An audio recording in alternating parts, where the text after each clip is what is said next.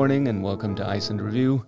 My name is Ragnar Thomas, and today we'll be listening to staff writer Erik Pomrenke read I Will Dance Again, an interview with Icelandic writer Elísabet Jökulsdóttir.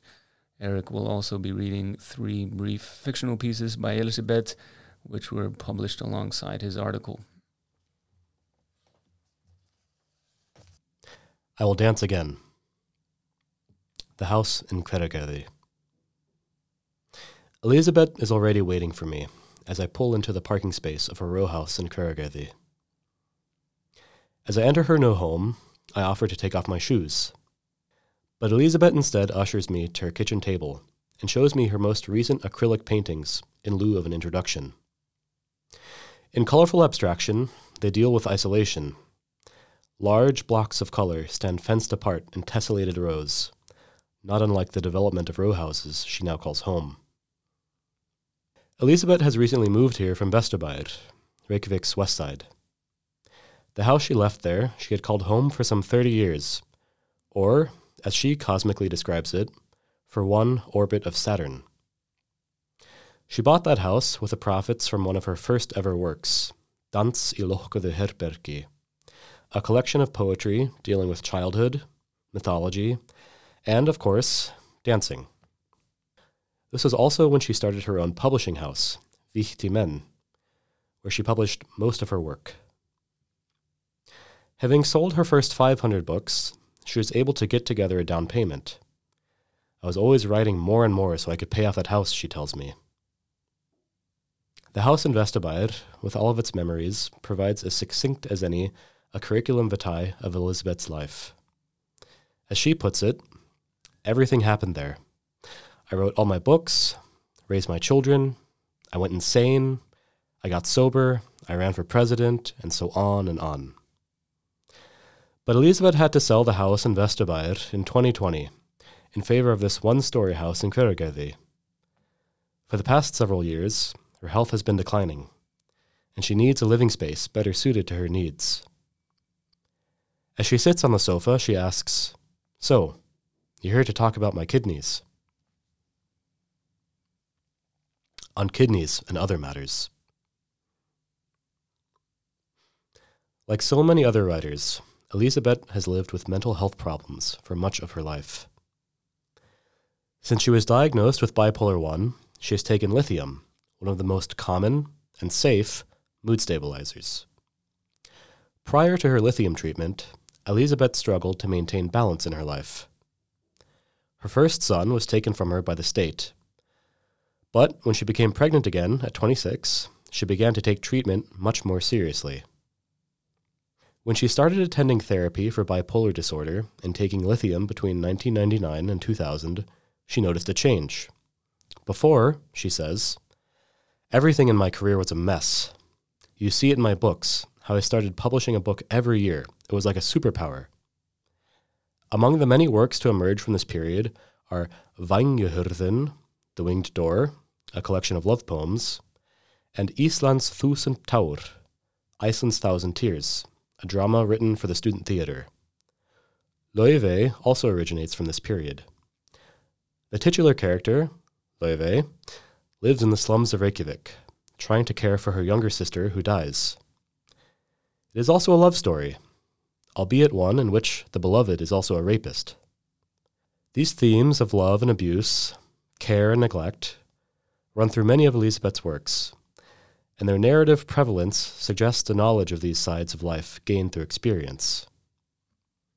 However, in 2017, something began to change for Elísabet. She grew thirsty, incredibly thirsty, at night. Sometimes, she simply couldn't drink enough to slake her thirst, and would wake up in the middle of the night to drink liters of juice and water. She was also tired, often needing to sleep 12 or more hours a day. Clearly, something was wrong.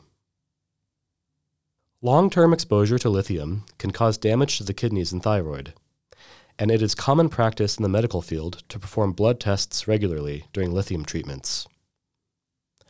None of this was done for Elísabet, and she was never warned of the potential complications of lithium.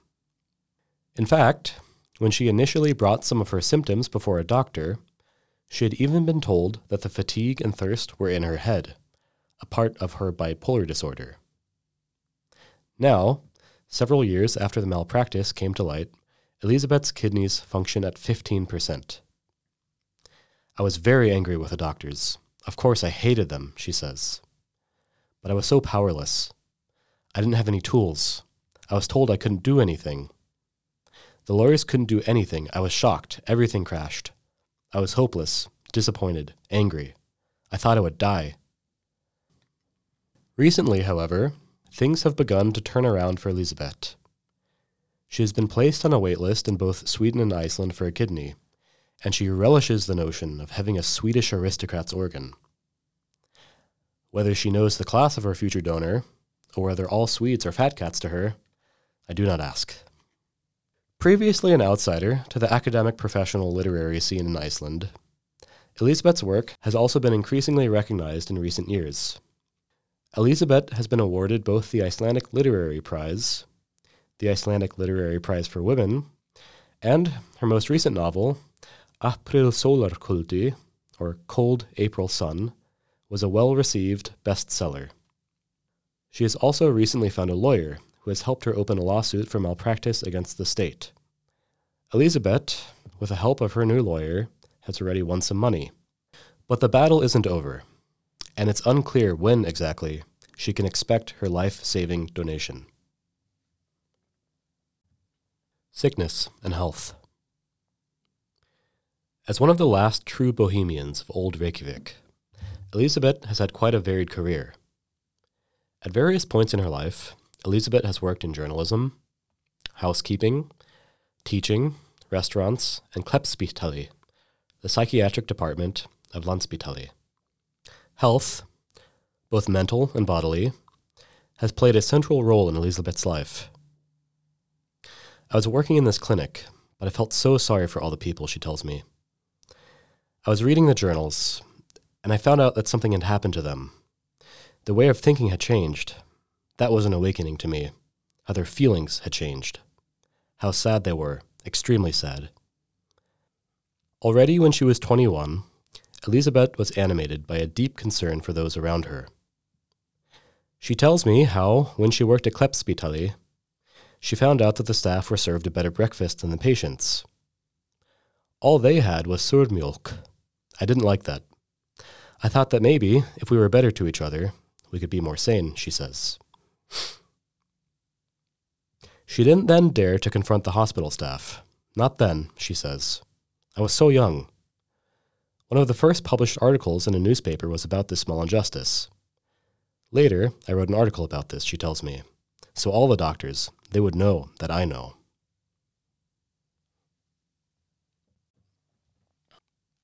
Two selves. As a child, she helped her mother as much as possible. She would help with cooking and cleaning the house, and help to take care of her siblings, Illugi and Hrapp. When she was doing everything she was supposed to, Elizabet felt like a hero. But there was another archetype she acted out as well, the bad girl, sometimes tormenting her siblings, seeking attention, causing trouble. These archetypes were not fully fledged versions of Elizabet, and she often felt caught between them, suspended in anxiety. There are no feelings in those roles, she explains.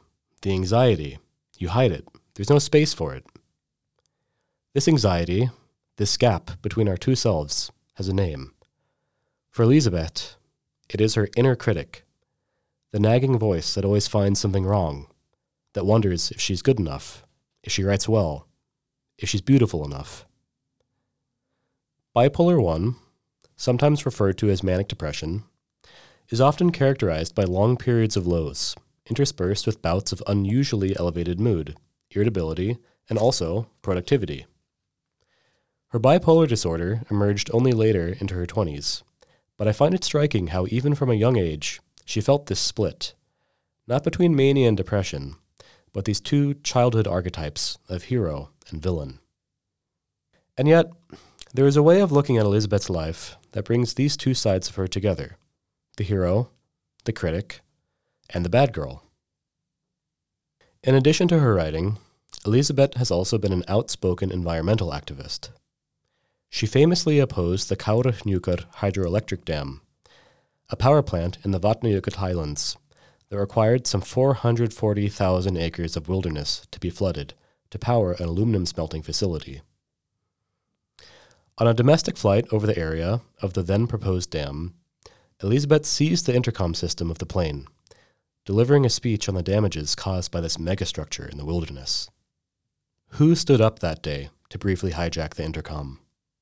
Was this the bad girl, acting out for attention?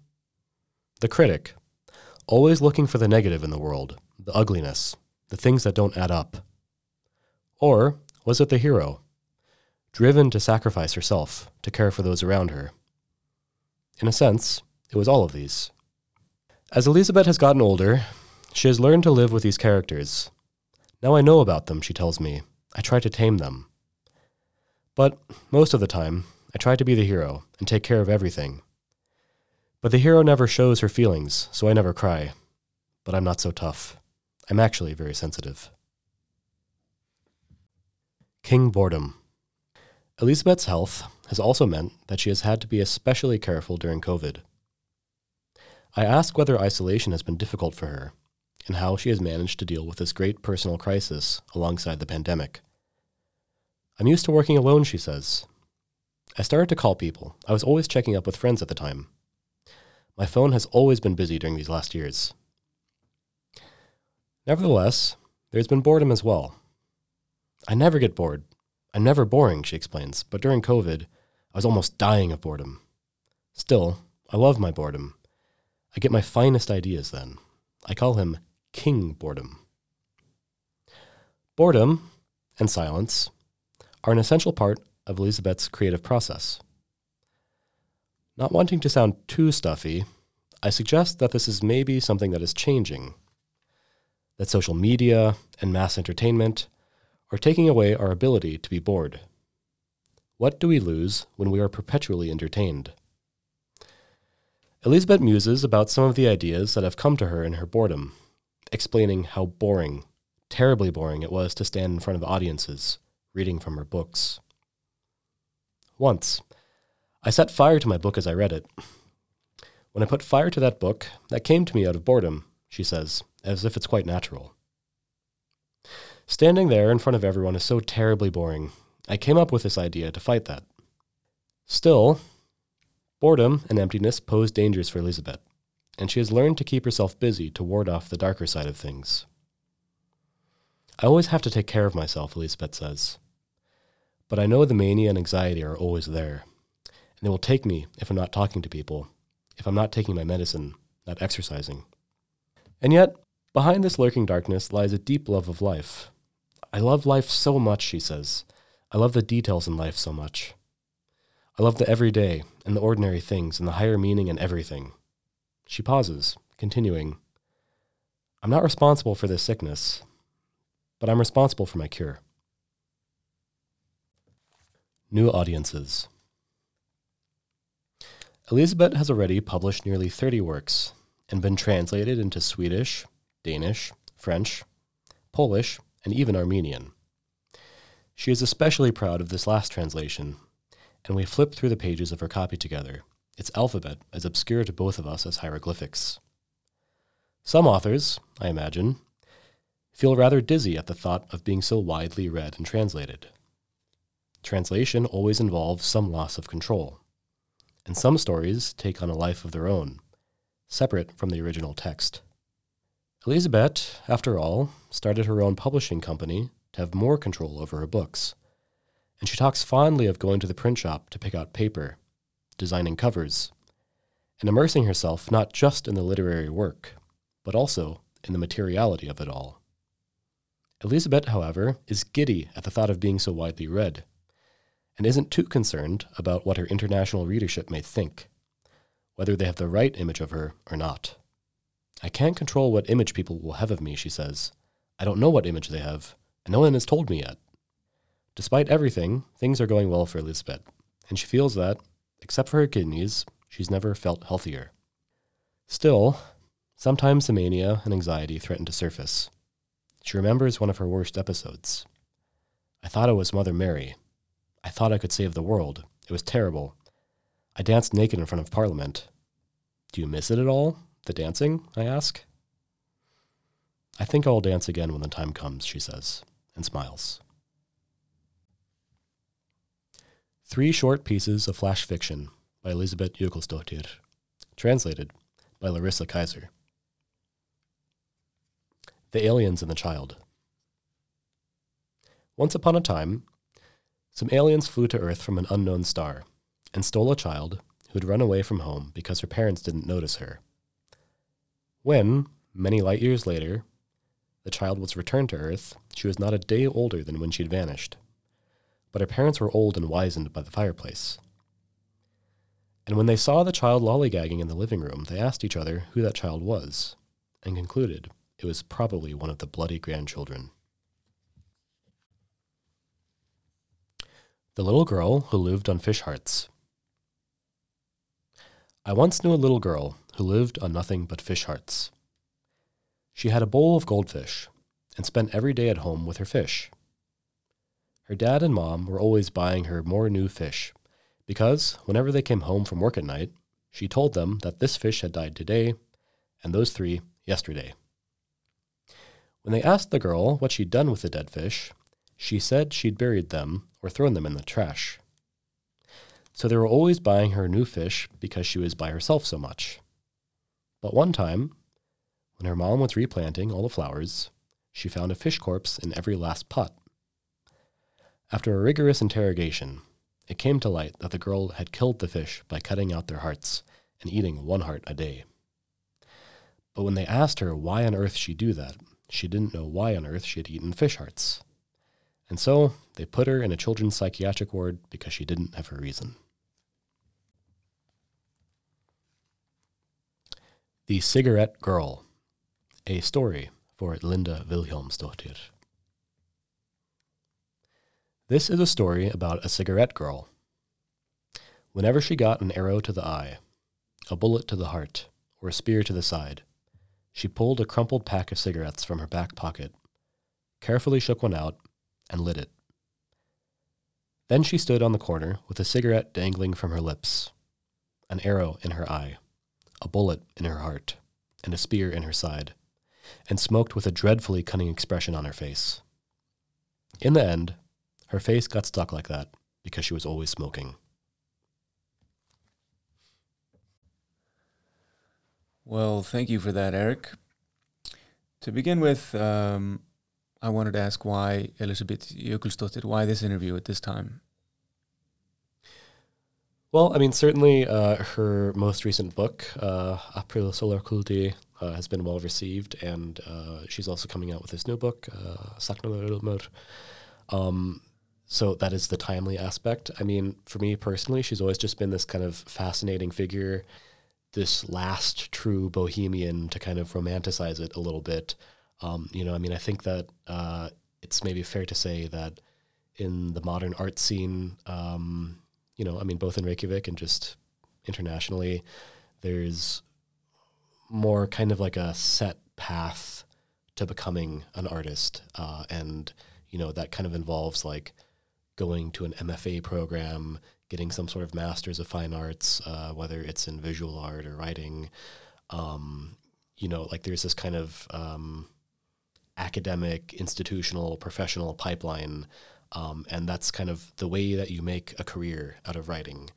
But then the thing that kind of goes missing is, this romantic idea that we have of the author. And I think that like Elísabet just personifies that so well. And she's really lived that life, we also just had this great conversation when we were talking about, when she was younger, just kind of running off, to the wilderness, like I'm sure so many people who are artistically inclined think about or dream of, but obviously never do. She really did it and kind of just lived in some abandoned house in the West Fjords for like a winter. Really kind of roughed it and just like lived out there by herself. That's just so cool and fascinating. And, like when I sat down and talked with her, besides all of the interesting intellectual conversation about her art, I mean, really the thing that I was left with is just having talked with somebody who has lived life fully. And I think that's the really kind of amazing thing about Elísabet. So how do you think this aspect of her character translates into her work? Again, as I kind of gesture towards in the piece, I think for Elísabet, she's one of these artists whose life and work are really just so closely intertwined. I briefly kind of talk about some of these things in Loewe, that have to do with love and abuse and, yes, rape.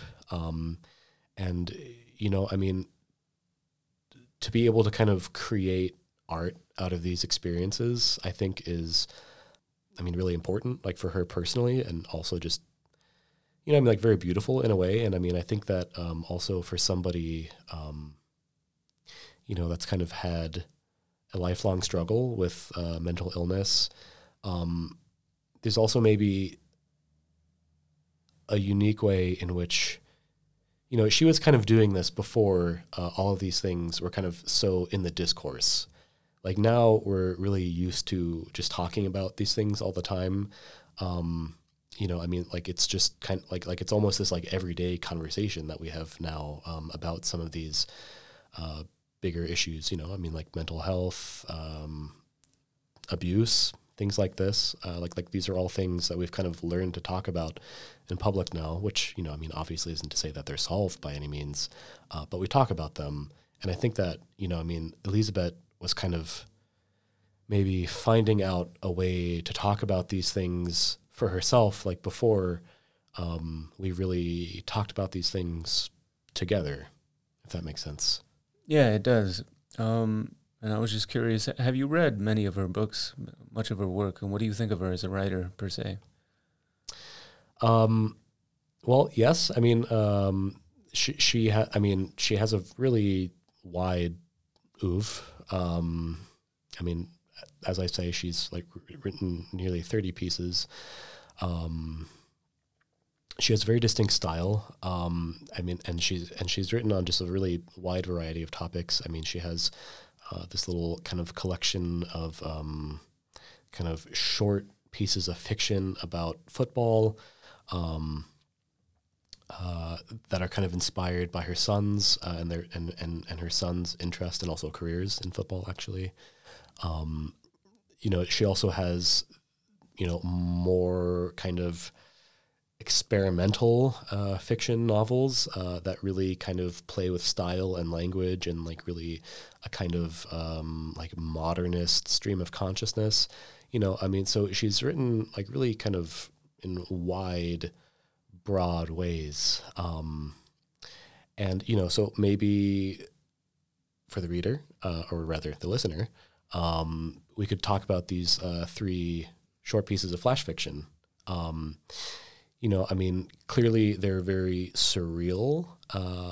There's this kind of fairy tale aspect to them. I think that a kind of common motif through them is childhood.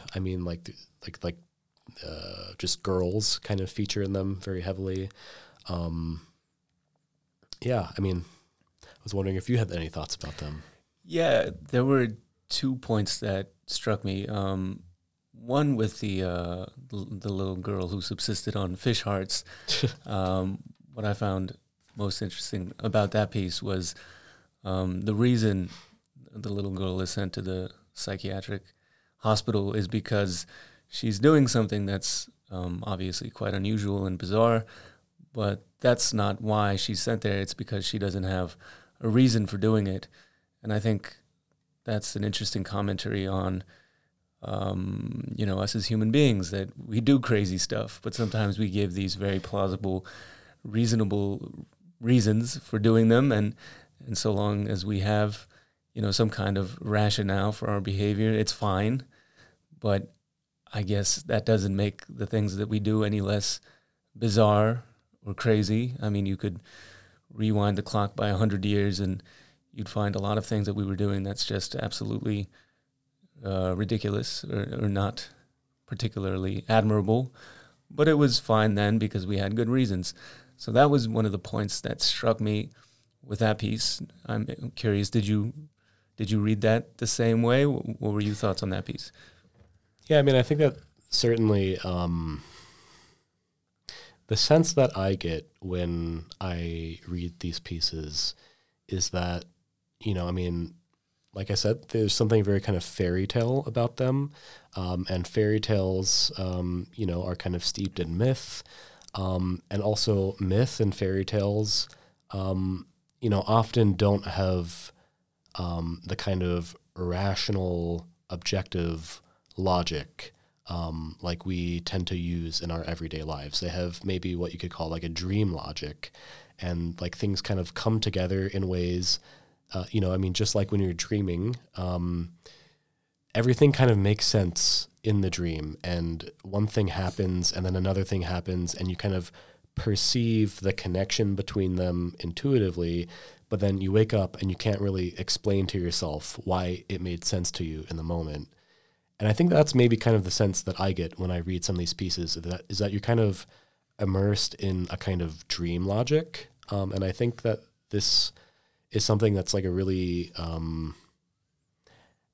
active category for Elísabet. And, again, kind of struggling with mental illness. The story of the girl who ate the fish hearts, there's obviously like a very real connection there with mental illness. She gets put into a psychiatric ward. And, there's maybe this kind of suggestion that, maybe there are other people who kind of live in different worlds, in different logic worlds or something. And maybe, the reasons for their actions or something are like just as real to them. But then, you kind of wake up in the, quote, real world, and all of a sudden you kind of can't explain these things to other people, I think that's kind of how I'm reading it. It's just like, it's very dreamy. Yeah, I catch your point. But I think the problem with, like, the problem with when you dream and then you tell someone about your dream, it's usually not very interesting to the listener because they can't relate. And that cuts to the heart of the problem with, for example, like magical realism, is that I get very tired of, like, I've read 2 books by Jodorowsky who writes magical realism, and it's just so fanciful and bizarre. And there's like, I don't know, I get the sense that someone's telling me about their dream, and I just, there's nothing there for me to somehow grab onto somehow. And I think maybe that's what makes Elísabet's, these short pieces by her, special, is that, yes, there is this sort of dreamlike quality to them, but I feel like she's trying to make some kind of larger, more universal point that pulled me in. And as opposed to, I think that definitely the danger with this kind of dream style of magical realism. I'm not familiar with, sorry, who is it? His name is Alexander Jodorowsky. He's a film director as well. Okay. I was just gifted 2 books by him, and I read them in relatively quick succession. And I just remember that I grew sick of them very quickly because it was just, like I said, it's like following along to someone else's dream, and it's very difficult to orientate. Yeah, I think that I think that the danger with something like that is that, like this kind of dream logic of magical realism can very quickly devolve into just ridiculousness, like solipsism, I think. Yeah. Just like the world is the self. And it's really hard to kind of communicate to somebody often our dreams because it is so tied up in the self. And, the sense that I get with Elísabet is this desire to kind of escape this kind of prison of solipsism, maybe, that dreams kind of trap us in, and communicate that to somebody else, because you ultimately have to kind of make yourself intelligible as an artist to be able to reach other people. And, maybe, maybe a kind of a version of this kind of writing that isn't quite as interesting is, very turned in on the self somehow. But I very much get the sense of Elizabeth of just someone kind of like flowing over with energy, who just like wants to kind of share her stories. And, you know, so yeah, it's like on the one hand, there is this kind of dreamy story of the self, but then also there's this kind of desire to both escape that and also kind of share it. Yeah, one of the things that surprised me, I'll have to admit that I haven't read any of her works, which is not in any way a reflection on her as a writer, but a commentary on my own sort of literary sensibility. I've mostly read foreign works, but I'm working on reading more Icelandic fiction. But one of the things that struck me as well was that, you know, I only know of Elísabet through the media, and she sort of strikes me as, you know, a little out there, and like, I think she would agree. Yes, but I was pleasantly surprised by these three brief pieces because, like I said, they do have an element of you know, being out there, for lack of a better phrase. But at the same time, you know, all of them were like, you know, I thought, I'm a sucker for parable, and I thought that there was some kind of like message that she was trying to deliver that was very universal and very human. And especially with the last piece that you read on the cigarette girl, I thought, I'm curious as to your reading of it, but what struck me was like you have some kind of protagonist who's obviously suffered, and whether the spears and the bullets are some kind of metaphor for childhood trauma, likely. But then, you know, she gravitates towards nicotine as maybe a way of coping.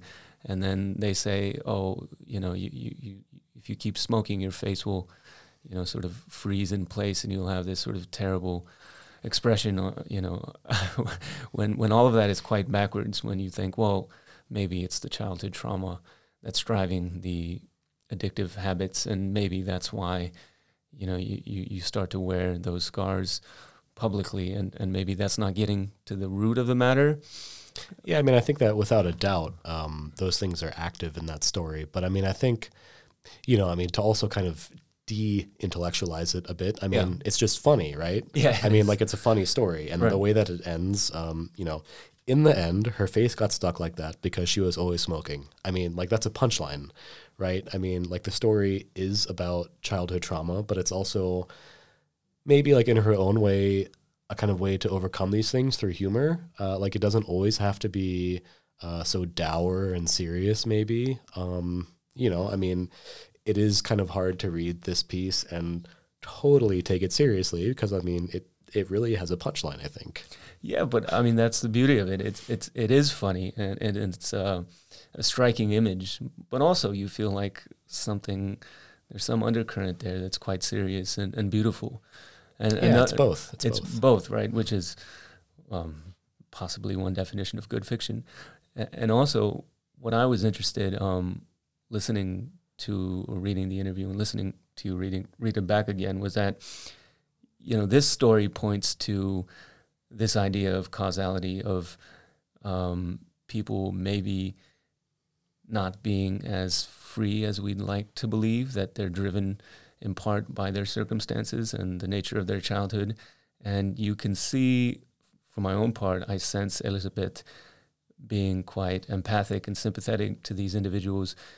But at the same time, I started wondering, well, what if you apply that logic to the medical profession, for those people who maybe as a result of the culture or the zeitgeist or, you know, training or something, just weren't capable of listening to her when she complained or you know, I mean, I think it's interesting to reverse that logic and apply it to people that maybe we don't particularly like.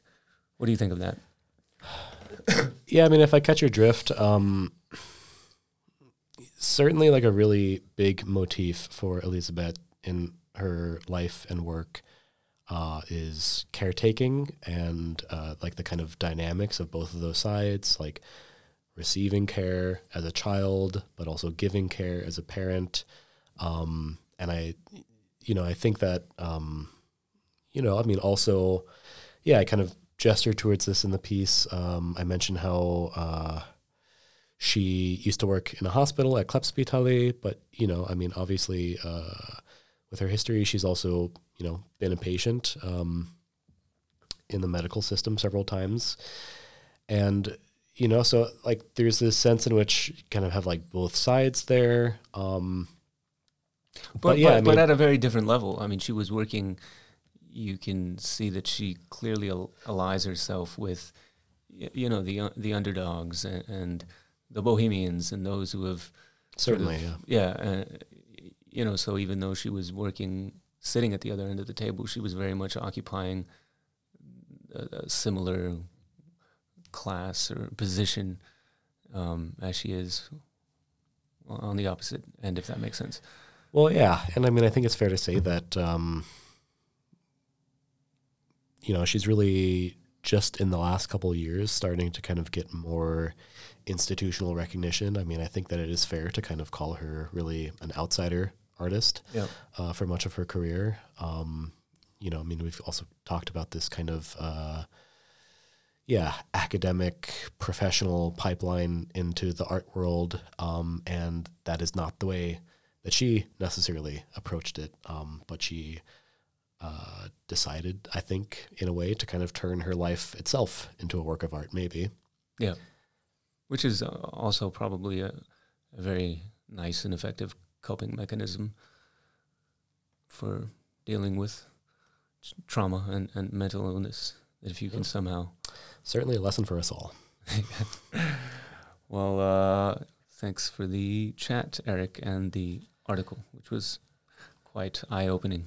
I've, for my own part, gained a new appreciation for Elísabet Jökulsdóttir. Thank you. Deep North is the official podcast of Iceland Review, Iceland's longest-running English-language magazine, focusing on nature, politics, and community. Check it out wherever you listen to podcasts.